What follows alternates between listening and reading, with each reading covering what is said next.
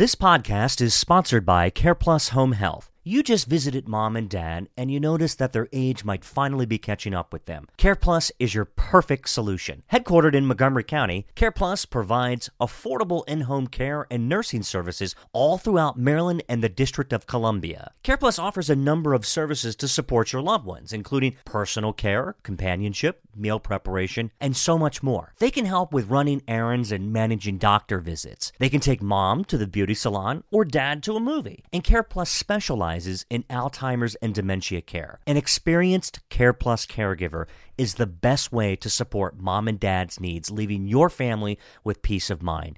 Call CarePlus today and tell them you heard about this ad on a Minor Detail podcast, and you will receive a special discount. Call today at 301-740-8870. That's 301-740-8870, and check them out online at careplusinc.com. Welcome back to a Minor Detail podcast. My name is Ryan Miner. I am your host. Find me on the web at a minordetailpodcast.com and a minordetail.com, where I cover Maryland news and politics. Today is October the 17th. It is chilly out today, and we're here at Rockville at the Lincoln Community Center, and my special guest today is Dr. David Myles, who is running for Rockville City Council.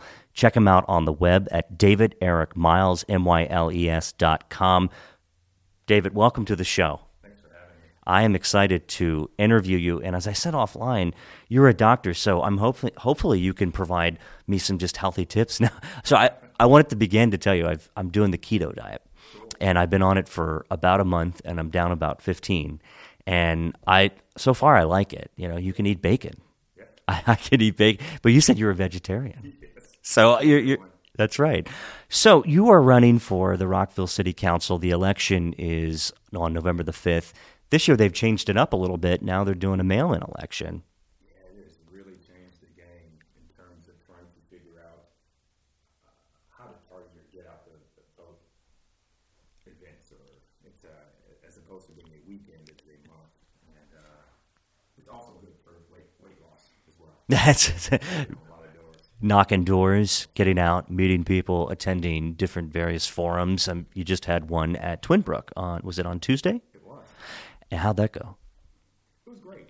I think that it was an event hosted by the villages of Twinbrook, as well as, I believe, in partnership with the Twinbrook Community Association.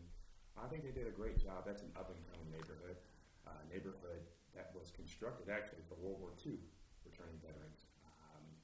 Provide them a place to set up the baby boom generation. People like my grandfather in Chicago, but here nonetheless did the same. Now it's a place that's very difficult to afford to buy because of all the development. So that said, it's still relatively affordable, as is here in Lincoln Park, but we do want to make sure that it continues to be that way.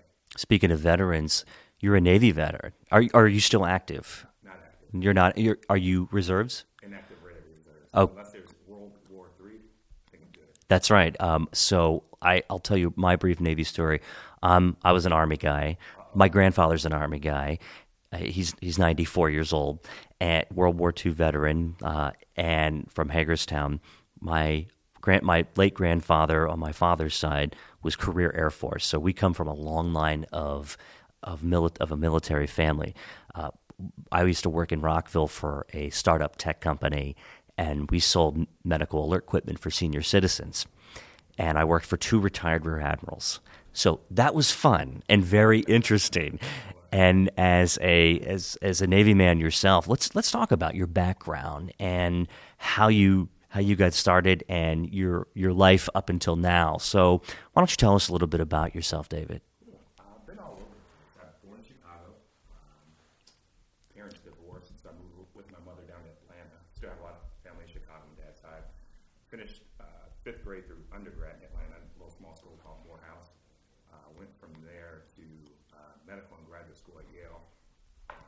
Took some time off during grad school and ultimately dropped out. I was in an MD PhD program, just picked up the master's, but really got interested in policy and how to marry my interests in pediatrics and policy to effectively advocate on behalf of children.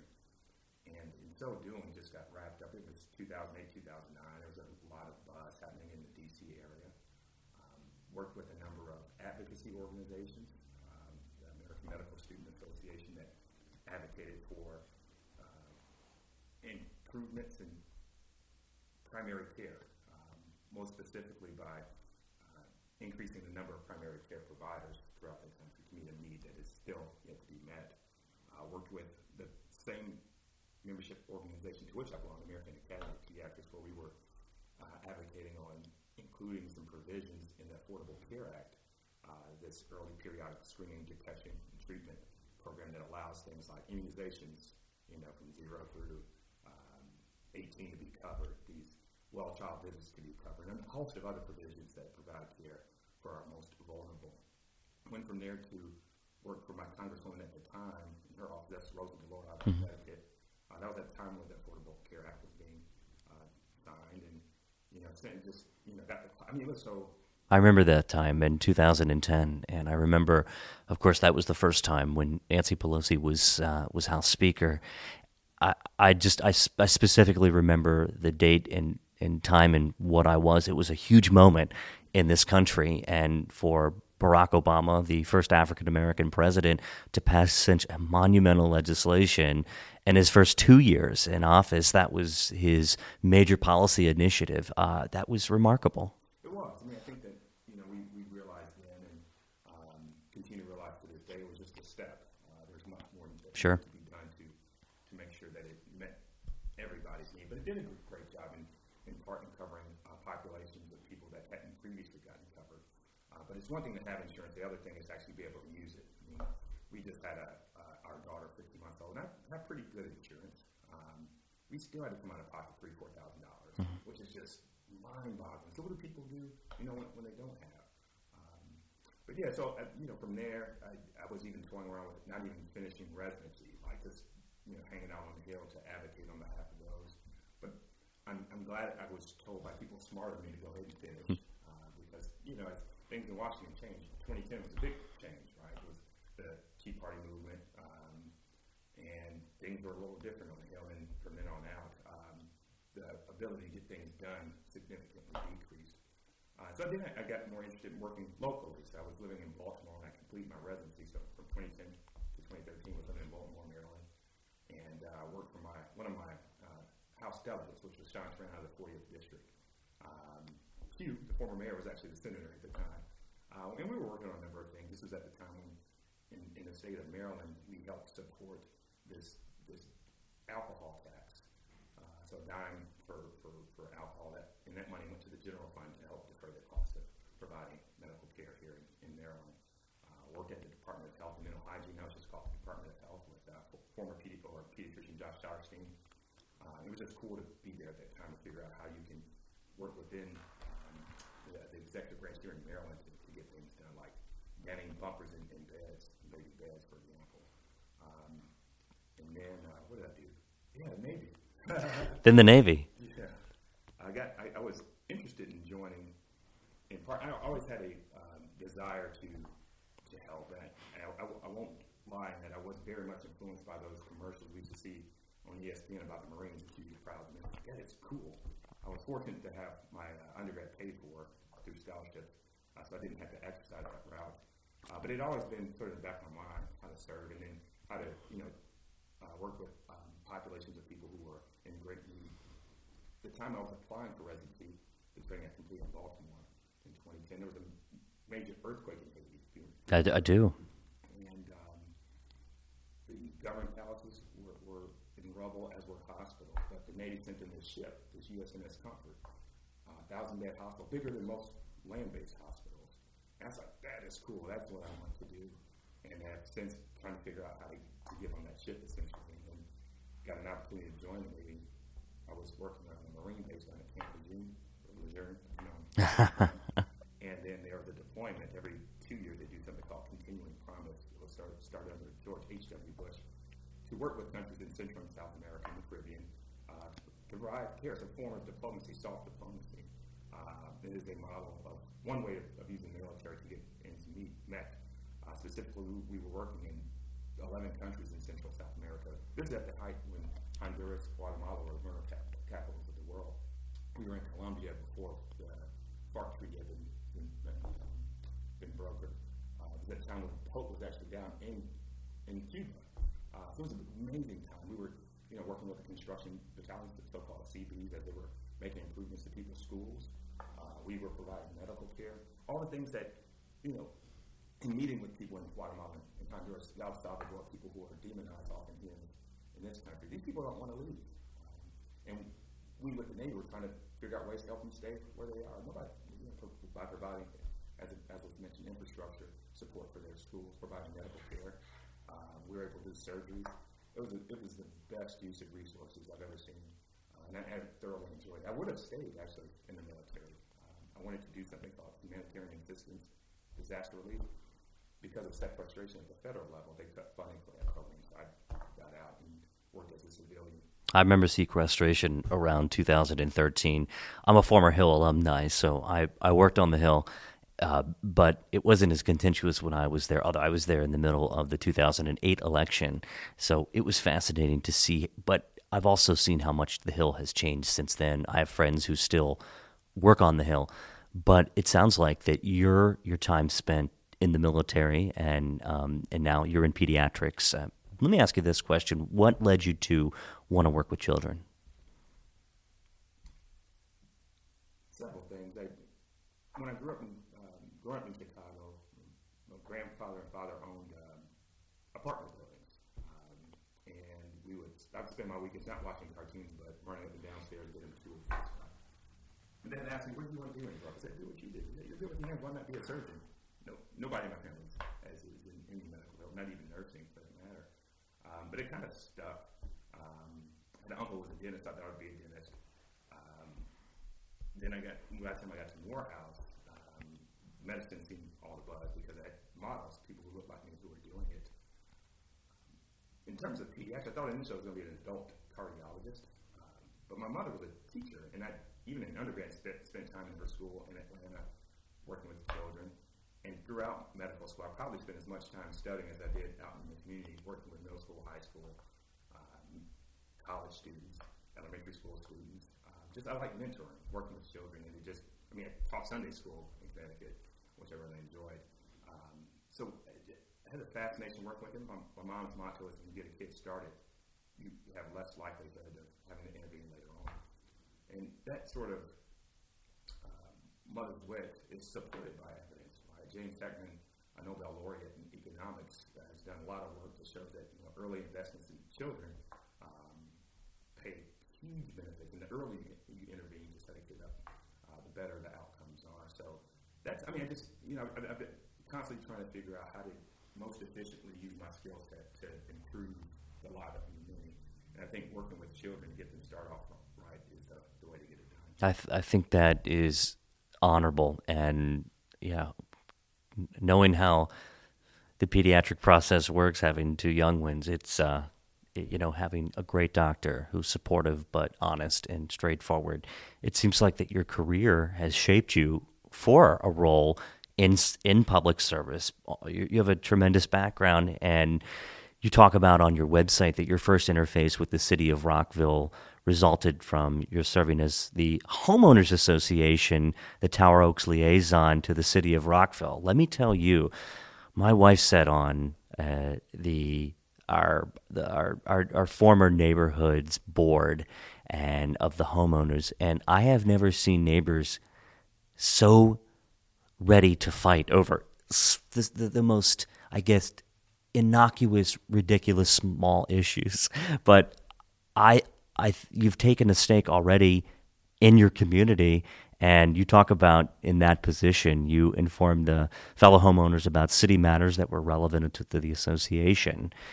And you discuss on your website again that you led to a discussion about how other cities are working to improve safety for non-motorized forms of transportation. So, David, what was the moment that you said, I want to run for this office? Describe that moment and how it led you to jump into this race.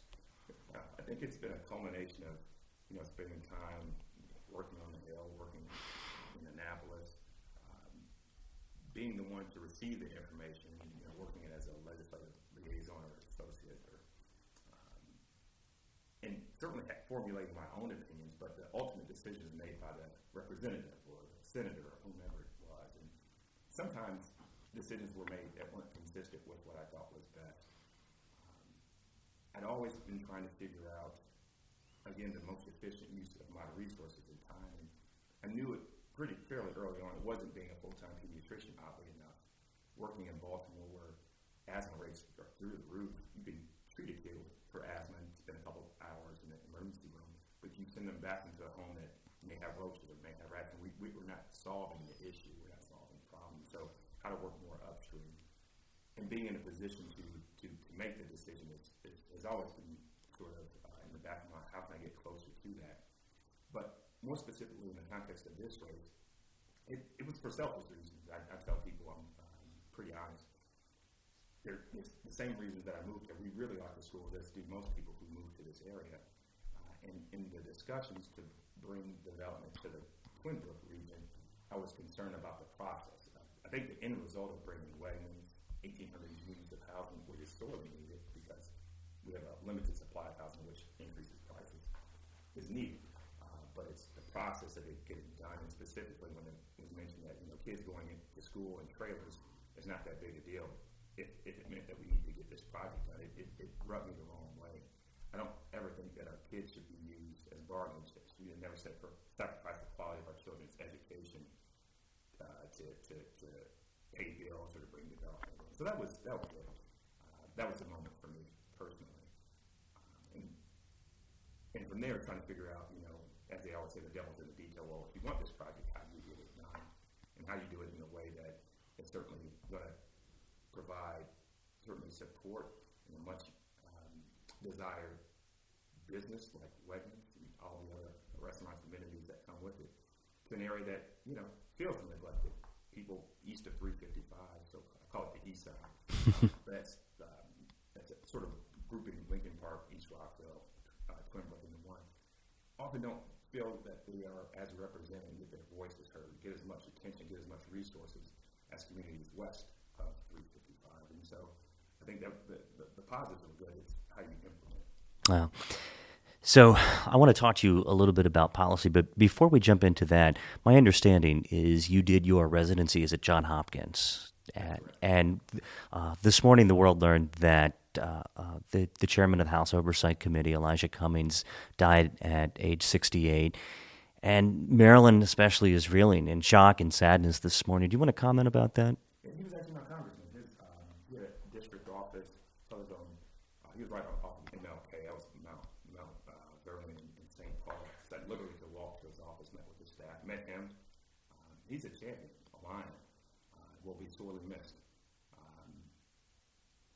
I don't know what to say. I mean, he's just it's still. I heard rumors that he'd been sick, but it never sort of really crystallized because I saw him when I see him on TV. My energy's kind of strong, so I think it's a big shock for many. My condolences certainly go out to his wife, Mary Rockville Cummings, his family, everybody who knew the guy. He was the man for the times. He was recently on television, and one familiar clip that is indelibly sketched into my memory is when President Trump's lawyer was brought before Congress, Michael Cohen, at a moment where he knew he was going to jail, and Elijah Cummings looked at him and said, I know how tough this is, but you're doing the right thing for your country. And he said he saw a photograph of him coming out of, it was, I think, a courthouse, and his family was surrounded him, and he has 2 children, and it just touched him. And I look at Elijah Cummings as someone who transcended that partisan divide and really showed a great deal of humanity and humility. And I think he'll be sorely missed. That's the brand of politics that I think we are all yearning to see return in our country, not this harsh partisan and just angry, clenched-fisted what's happening now in Washington. And that's why I think my attraction to local government, municipal government, it's much different than as Washington, as you can attest to. Even at the state level in Maryland, people get along. They may have policy disagreements and these huge debates on these big issues taking place in our states, which I think are the laboratory of democracy. But we're much more kinder and gentler, and we're not as just so angry. And I wish that I wish that the national level would take a page out of Maryland, maybe here in Rockville, and we could show them and lead the way. But I think that's going to take some time. I think to your point, when I was even during residency, I was doing some work in D.C., and I would be so happy to be back in Baltimore. Just the people, the lack of transit. You know how transient parking is, depending on the administration. And I think the collegiality that you spoke to, I didn't know about how much respect Elijah Cummings had across the aisle. He later came out, he was great friends with people who just are ideologically very different. And I think it is sort of missing in thinking back to reading history that the Senate and House, where people didn't have the resources to go home to their home districts all the time. People had to sit and hang out with each other, which I think led to some of the more camaraderie that manifested in how people interacted both in front of the camera and off the camera. And, at the local level, you can tweet something about somebody if you want, but you might see them at the grocery store. That's right. They're your neighbors. And it's more difficult, I believe, to politically attack your neighbors in public. For some, it might not be an issue, but this is a community. It's nonpartisan, and I should mention this race is nonpartisan. You're running on a set of ideas, and you list those ideas, priorities. You call it your vision on, again, davidericmiles.com/issues. And you talk about being good stewards of city funds. You discuss making continuous improvements to infrastructure. You talk about smart, sustainable, and visually appealing growth in the city and small business growth, all local issues, the nuts and bolts that make up our local municipal government. And it's fun because you really, as a city councilman, jump in and tackle these issues and work directly with the Rockville community to make those happen. So, David, why don't you run down a list of some of the top issues that you think are germane to the discussion now, and what you think are some of those big, important policy ideas that you'd like to tackle if you are elected to the city council? Yeah, I think there's certainly things that I think are important to talk to others. Sometimes that matches up, sometimes that doesn't. But if I do have the privilege of being elected to this office, I certainly will raise the issues that are concerned to others as well. Again, there are three main issues that I do want to work on. One is from the school perspective, ensuring that our schools have the resources they need to educate students. Having students in actual classrooms, making needed improvements to some of our elementary schools like Twinbrook, which are in sore need of those improvements. And that, while it is not a city function, our schools are managed at the county level, we can have even more ongoing dialogue with our county council people, county school board, so that we get a sense of what their visions and their priorities are for all the schools throughout Montgomery County, and making sure we're aligning our development here in Rockville to that end. What the city government does have control over is planning, development, and zoning. So we can approve a project like Twinbrook Porter coming in. We cannot necessarily make the schools come in that will support those students. So certainly working more closely with our county partners to improve schools is one. Two, improving our ability to use non-motorized forms of transit, people who want to walk, ride bicycles, people who are differently able and might have to use wheelchairs. And as a side note, I'm discovering much more about what it means to perhaps have to use a wheelchair as a way.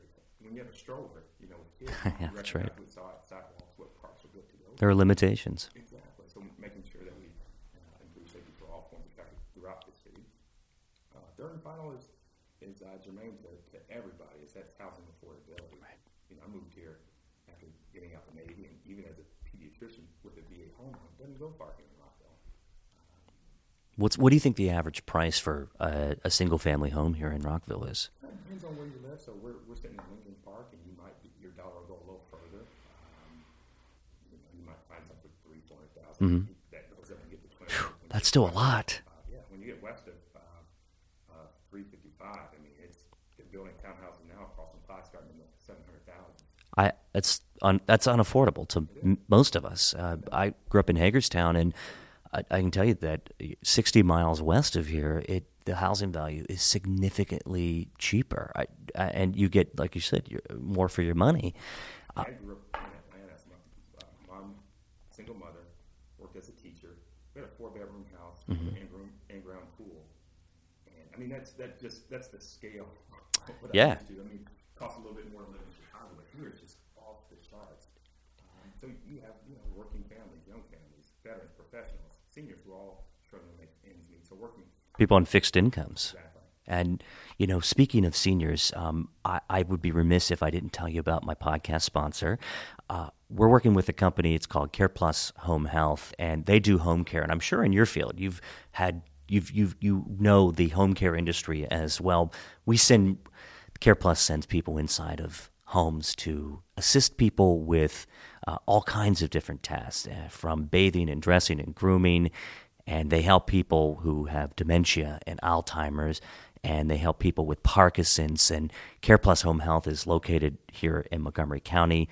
They're online at careplusinc.com. Check them out. And if you have a aging mom or dad who needs some extra help inside of their home, it's a great company to call, and they'll set you up with an experienced caregiver. So you mentioned seniors, David. That senior affordability and having, I guess, more activities for seniors in a community, I would think that would fall under a task that a Rockville City Councilman and the council could tackle. So council members can tackle that. I think, as an example, my mom would like to live here. My brother lives 15 minutes down the street. He has 4 children. She comes here about once a month to come hang out. And is your mom still in Atlanta? She is. Okay. She is. But she looks at the AARP, places to retire. Maryland's at the bottom in terms of affordability. Last. And so she can't physically afford. I would like, for selfish reasons, we get free child care, but it'd be cool to have, her mom around, but it's just not feasible. If she wanted to live on her own, that is. So I think some of the programming here is actually outstanding. We certainly could do more to expand the amount of programming they have for seniors. The senior center it's based out of an old elementary school. It's a huge building, too. It is. They made an addition to it as well. So those services are there. Services to help people age safely in their home could be expanded further to provide relief for those who, I met a number of seniors who are in these huge homes. They could sell them, but what could they buy with that money? That's right. And they can't afford to make the necessary upgrades to make it safe for them to live in. So they're just kind of stuck. And seniors are an engaged group. And I'm sure that having attended forums and knocking doors, how many doors have you knocked on? I wanted to ask you. Just under 11,000. My. Or just over 10,000. My goodness. We hope to get up to, I don't know, not as many as we can. You're going to knock as many. I'm sure you come in contact with plenty of senior citizens. What's on their minds? Affordability is huge. Yeah.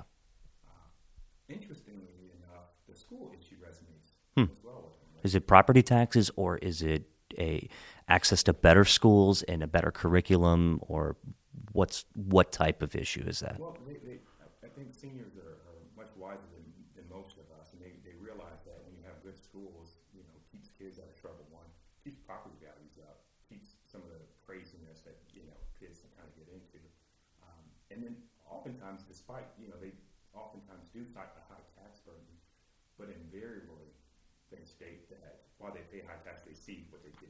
They don't necessarily mind it, but they do want to make sure we're being smart about how we're spending their money. That's a major issue. Your fiduciary responsibility is to the citizens. You're going to make financial decisions on what plans to support and how to really move the Rockville into what you consider the right direction. Now, you're part of a slate, correct? Is that the accurate way to describe that?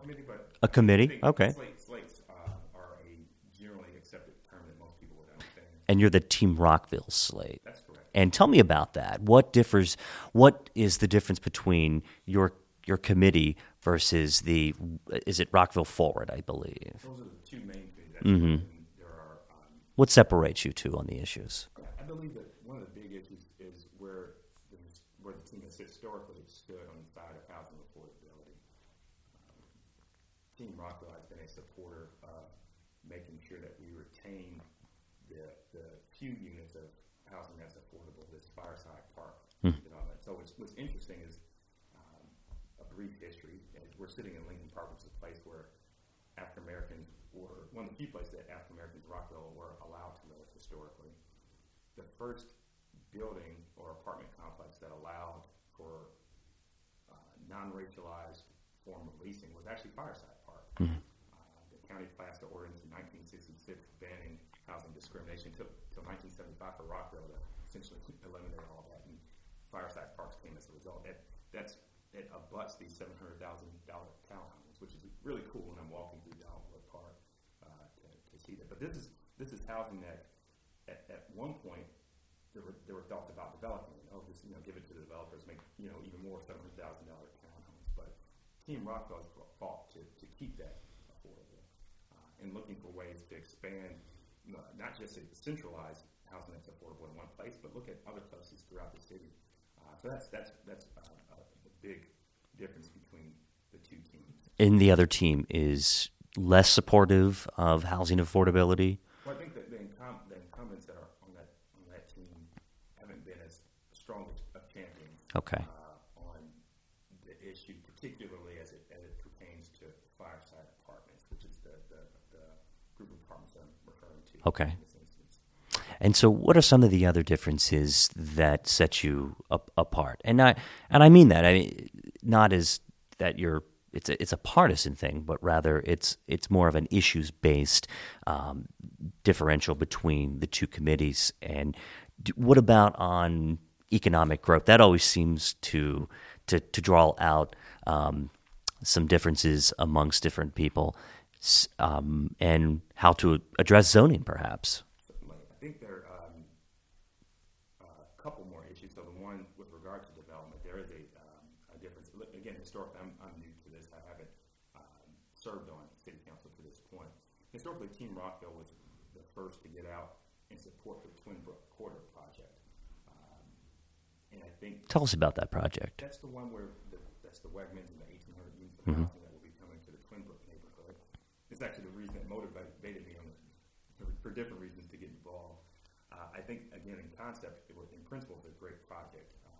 All incumbent members ended up voting for that, but in terms of getting out in front and supporting that, it'd be Mark Shayla, among others. Virginia Army voted in support of it as well. I think Team Rockville does get the rap of being very pro-development. I think there's ways to do it in working with our county to make sure we're doing it so that we have the infrastructure to support it. A correct criticism is that, while it is a lot of development, the impact fees that come as a result of the Twin Brook Corridor project will pay for half of an elementary school, which Is that developer impact fees? that's correct. Okay. That's correct. So so I think Team Rockville has been more aggressive on that issue, and I'm not quite as aggressive personally, but I do see the need to create housing because without a large with a limited supply of housing, that's why prices go up. So we have to figure out how to address that. The other issue is how to be inclusive to all that come to Rockville. There's this very controversial for unclear reasons, this Fostering Community Trust Act, which essentially provides provisions for people regardless of their background, regardless of their immigration status, to be able to seek city services, particularly police, if they're in trouble. I liken it to if you unfortunately were to come in and have a car accident, the windshield is shattered, maybe somebody didn't have their seatbelt on. I'm not asking you for your insurance card. I'm not asking you for your passport. You're coming to get help. That's right. To get help. Or if your wife's an active later, I'm not asking if you have insurance. We need to take care. And so similarly, the police, their primary goal, their primary function is to serve the community. They can only do that if people are willing to come forward. Team Rockville has been, they support that, and I support it too for similar reasons. I think it's got a bad rap because of a lot of demonization of immigrant groups, and I do want to also point out that people who immigrate tend to commit crimes at a much less rate than people who are born here. Which is a 100% accurate fact. Right. They're not shooting up our schools. They're not shooting up the streets of Baltimore, Chicago. I want to ask your opinion on an issue.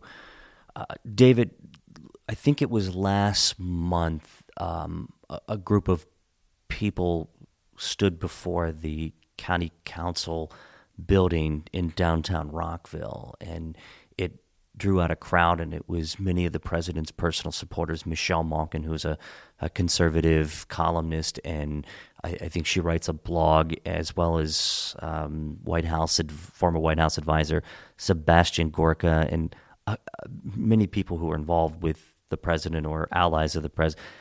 They held a rally in opposition to illegal immigration, and then another on the opposite side of the street that literally was right down the middle, blockaded by police support.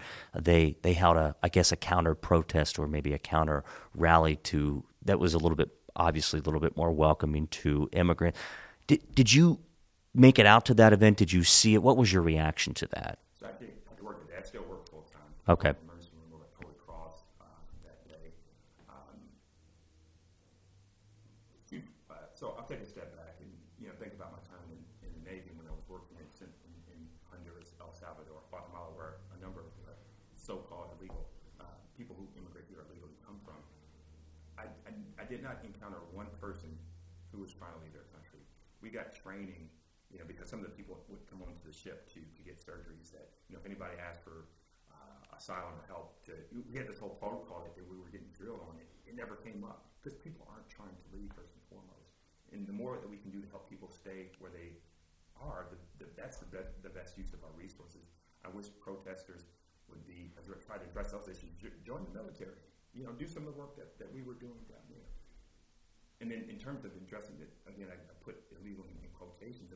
When borders of entry, when legal borders of entry are being closed for people who are actually trying to seek asylum, I would suggest that everybody should follow the rules. Everybody should be behaving above board. But to answer your question more specifically, it's the same response I have about the Fostering Community Trust Act. Ultimately, I never want anybody to be afraid of their ability to pay a medical bill and not get needed treatment. I would not want anybody who has witnessed a murder or witnessed somebody being raped not to come to police to report it because they fear being deported. And that's what this Fostering Community Trust bill is about. And that's my understanding. I don't know as much about the county bill. But that's where I stand. Earlier, you talked about policing, and you talk on your website, and you list a point that you'd like to build an ongoing effort to have the Rockville City police officers work with the community in solving public safety challenges so that all Rockville citizens are safe, protected, and treated justly. You have a new police chief. In fact, your police chief now was my hometown police chief in Hagerstown, Victor Brito. How do you view the policing model in Rockville, and what can you do to improve upon that? I've been, I'll answer your question, very impressed by Chief Brito. I raised a concern so you worked at Clyde's. I did. The intersection of Carlos and Luton. We had two really bad car accidents there. It's an intersection where there have been a lot of car accidents since that, there was a traffic light there. Emailed him, I think it was Friday night. He replied, and then we met that Monday. This guy who gave me his cell phone number said, if you need anything, let me know. Not only did I meet with him, we met with the traffic person thereafter. And so he's certainly set up a model to be very responsive to citizens' concerns. He's also, with the department, going to host or be part of a training to work on bias. So all of us, have bias. In a former life, I got my master's degree in psychology, so we have this implicit association test. So, you have these shoot, don't shoot games, and if you see a certain face, shoot, don't shoot. Well, what's interesting is that regardless of the ethnicity of the person completing the task, whether it be you or I, we're still going to shoot the black person more. Even me. And that's a function of, a lot of things in society. So it's how do we recognize our biases and act on them in ways that are more helpful. And I applaud the chief in really trying to get ahead of this. There haven't been huge issues in Rockville to that end, but we certainly want to continue to build upon the rapport that's been established to make sure, again, that all citizens, so you have people whose immigration status is up. You have people who like me, African American, who historically don't call the police if it had to come down to it. I feel that maybe we might be the victim, of some sort of violence. But I think he's done a great job in trying to, again, build on the successes, being very responsive to concerns. And, if there is an incident that comes up, just being, I think that speaks volumes. So in this very room that we sit, we had the Lincoln Park Civic Association meeting this past Saturday.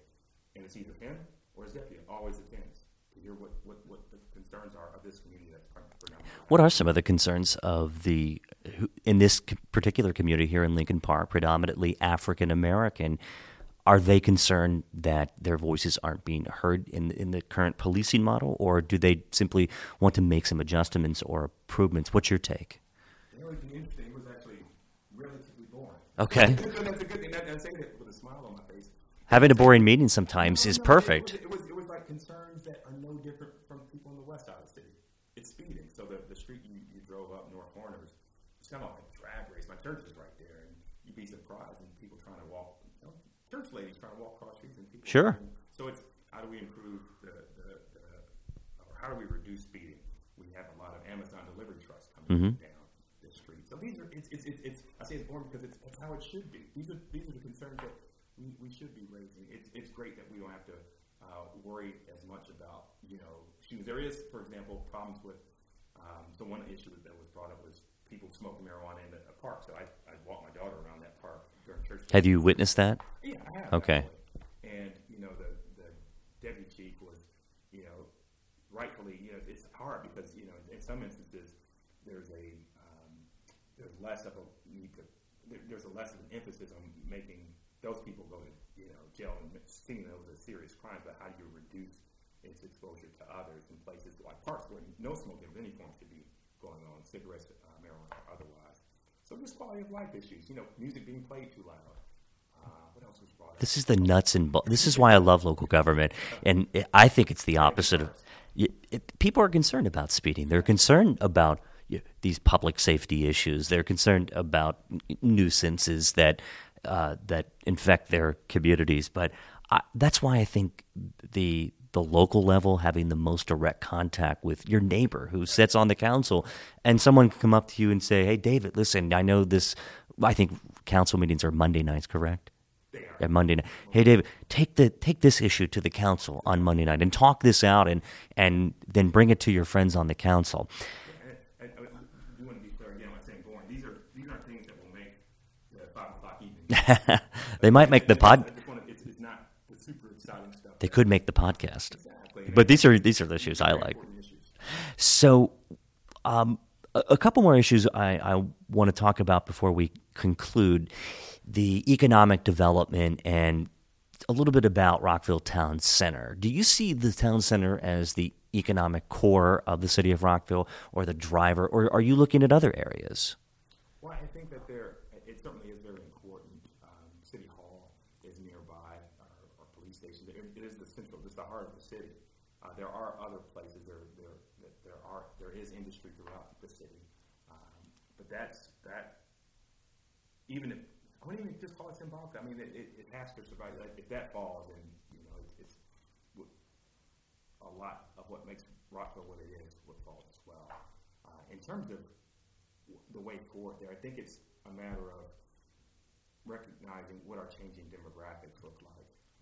And I mean that primarily because of the influx of people like me, people with young kids, young families coming in, who I'd like to eat at some of the restaurants there in Town Square. But, we have a 15-month-old. We're trying to save up for college. I can't afford that. I mean, we eat at the ice cream shops, which we can't afford.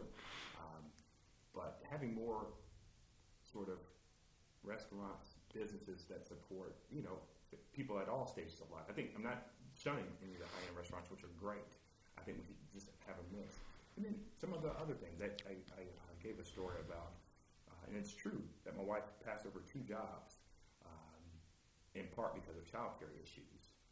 That's tough. Yeah, and so what if, one, it's, as you probably already know, child care is super expensive in this area and hard to find with long waiting lists. Yeah, very much so. One of the things we have there is a child care center. So, my wife would drive, drop my daughter off, park at our garage, which is in sore need of financial funding. So you have a lot of people parking their cars, drop their kids off, takes the train to D.C., comes back, picks up my daughter. Oh, she forgot to, grab some milk. There's a grocery store right there. So she patronizes the grocery store on her way home, and that's one of the ways that we can help bring even more vitality, bring more business to there. I think that we also know that while businesses only occupy 16% of the land here in Rockville, they generate 31% of our tax revenue. We have 60, 70,000 people who live there, but 80 to 90,000 people who work in Rockville. So there is potential to develop that. We just have to support those ideas that work, keeping in mind who our citizens are, who are going to come out, who has disposable income as well. Is there a certain industry that you'd like to look to attract to bring into the city of Rockville, or a certain business structure, or a group of businesses and that you'd like to see located? Of course, every city wants to bring in commerce. So, what are your thoughts? Certainly, I think I look at two ends of the spectrum. What is it that's going to attract our seniors who really want Town Square to survive as well? Some of their concerns have to do about mobility issues. So the cobblestone streets look great, but they're a little rough on walls. Sure. And so how do we make them feel comfortable? And a number of seniors don't like parking in garages. Right. And so how do we address that issue? And then have things that they like. Actually, I was told about one of the best events in Town Square. Best free event is Salsa in the Square. Yeah. By a senior. Yeah. I didn't know about that. So we actually went out and had a great time. And then also the other bring business in that cater to the other groups. So there's been a lot of discussion about bringing the Children's Museum in, which would be great. I certainly want to make it a more business-friendly environment, but not just a carte blanche. So in another life, as with the American Academy of Pediatrics, we sued the FDA to help to make them regulate electronic cigarettes, because we saw that just didn't look. This was over a year ago, before all this stuff came out. Do you agree with the county of their policy proposal, specifically Gabe Albernaz, the county councilman, who proposed that schools, that vape shops should not be within a half mile of public schools, actually all schools? So I think like most policies, be it Affordable Care Act, I think it's a step in the right direction. As he appropriately pointed out, it doesn't get at online commerce. That's right. They can still order on Amazon. I think I would not want a liquor shop next to a school. I would not want a vape shop next to a school. So I would support that as well.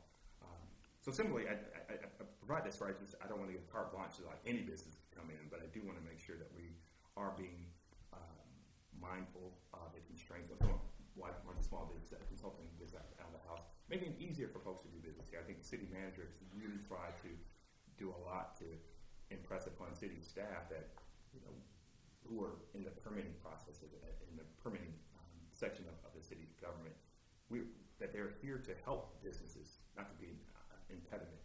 And this is not any indictment on city staff; it's just a reframing of the mindset. And in so doing, to bring needed business here, make it easier for them to do so.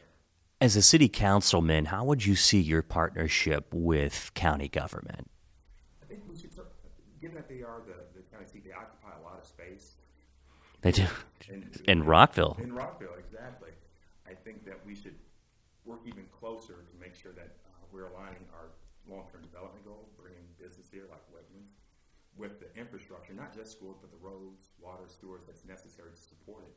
I think we should just very, very much work more collaboratively. I met with several county council members so far, and just trying to keep the dialogue going. And I hope that if I am fortunate enough to be elected, that will be more ongoing and prospectively, not just putting out fires, but just let's sit down, let's hash out what's the county goals for Rockville, and then match it with what we have here as well.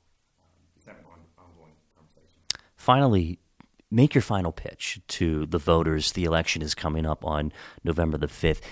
One question for you before you do your final pitch. When do voters need to have their ballots mailed in by, if they are using that function of this election? They need to have them to City Hall by November 5th. The safest way to ensure that it arrives on time is actually to drop it off there at the ballot box outside. It's 24 hours and under camera monitoring. Mm-hmm. You can bring it into City Hall, into a secure drop box. You can actually bring your ballot in and vote in City Hall as well for those people who really don't like the process of voting. I've heard a fair amount of those, but make sure it's here. You can still mail it. I would imagine giving it 2-3 days. If it's getting like November 1st, November 2nd, again, I would strongly encourage people to just drop them off in person. Moving forward, we have to address, the whole notion of a postmark versus after date. But for the purposes of the election this November 5th, 2019, people should have their ballots to City Hall by November 5th. Okay. And so voters are listening. They're saying, man, there's 13 of you all that are running, and what's going to be the hook to draw them in to say, all right, David Myles is my guy?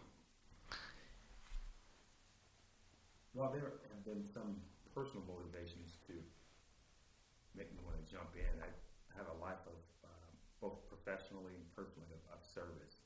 And my goal is to create a Rockville that works for everybody, the seniors and the students, the cyclists and those who choose to drive, the longtime residents and our new neighbors.